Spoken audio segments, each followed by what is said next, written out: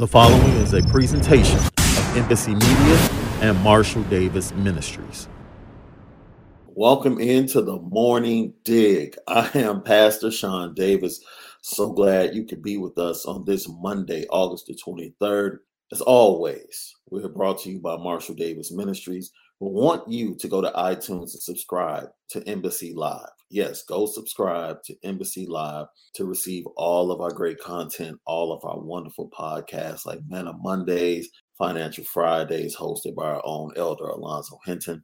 We are here to edify the body of Christ and to build you up. So this morning, I want to talk to you about a scripture that we're very familiar with. It goes to the core of our salvation, no matter if you are a newbie in Christ or you are a mature Christian, mature believer. We all can relate to Romans, the 12th chapter, the first and the second verse. That's Romans, the 12th chapter, 1 through 2.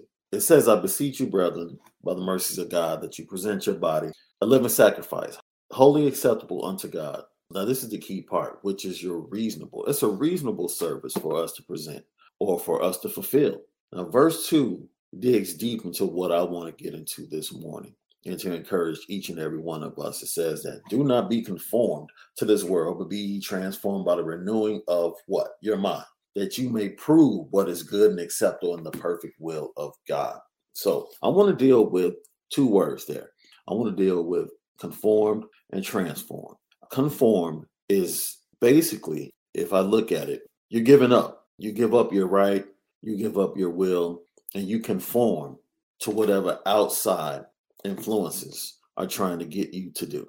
You conform, you blend in, you look just like everyone else.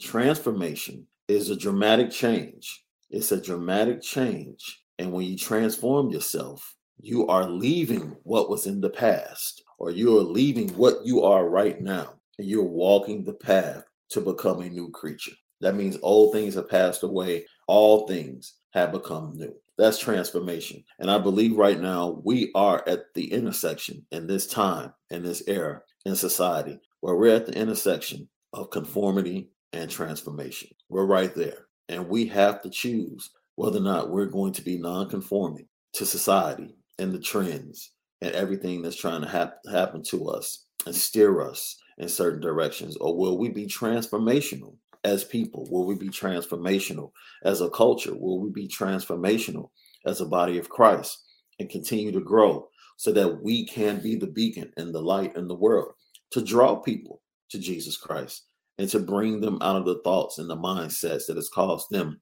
to be shackled? That's right, cause them to be shackled and give them a mindset that will set them free and set them on their path to destiny. So non-conforming, we watch everything that's going on in society, especially this young generation. This young generation is very, very intelligent. One could say it's the most intelligent generation that we've ever seen on the face of this earth.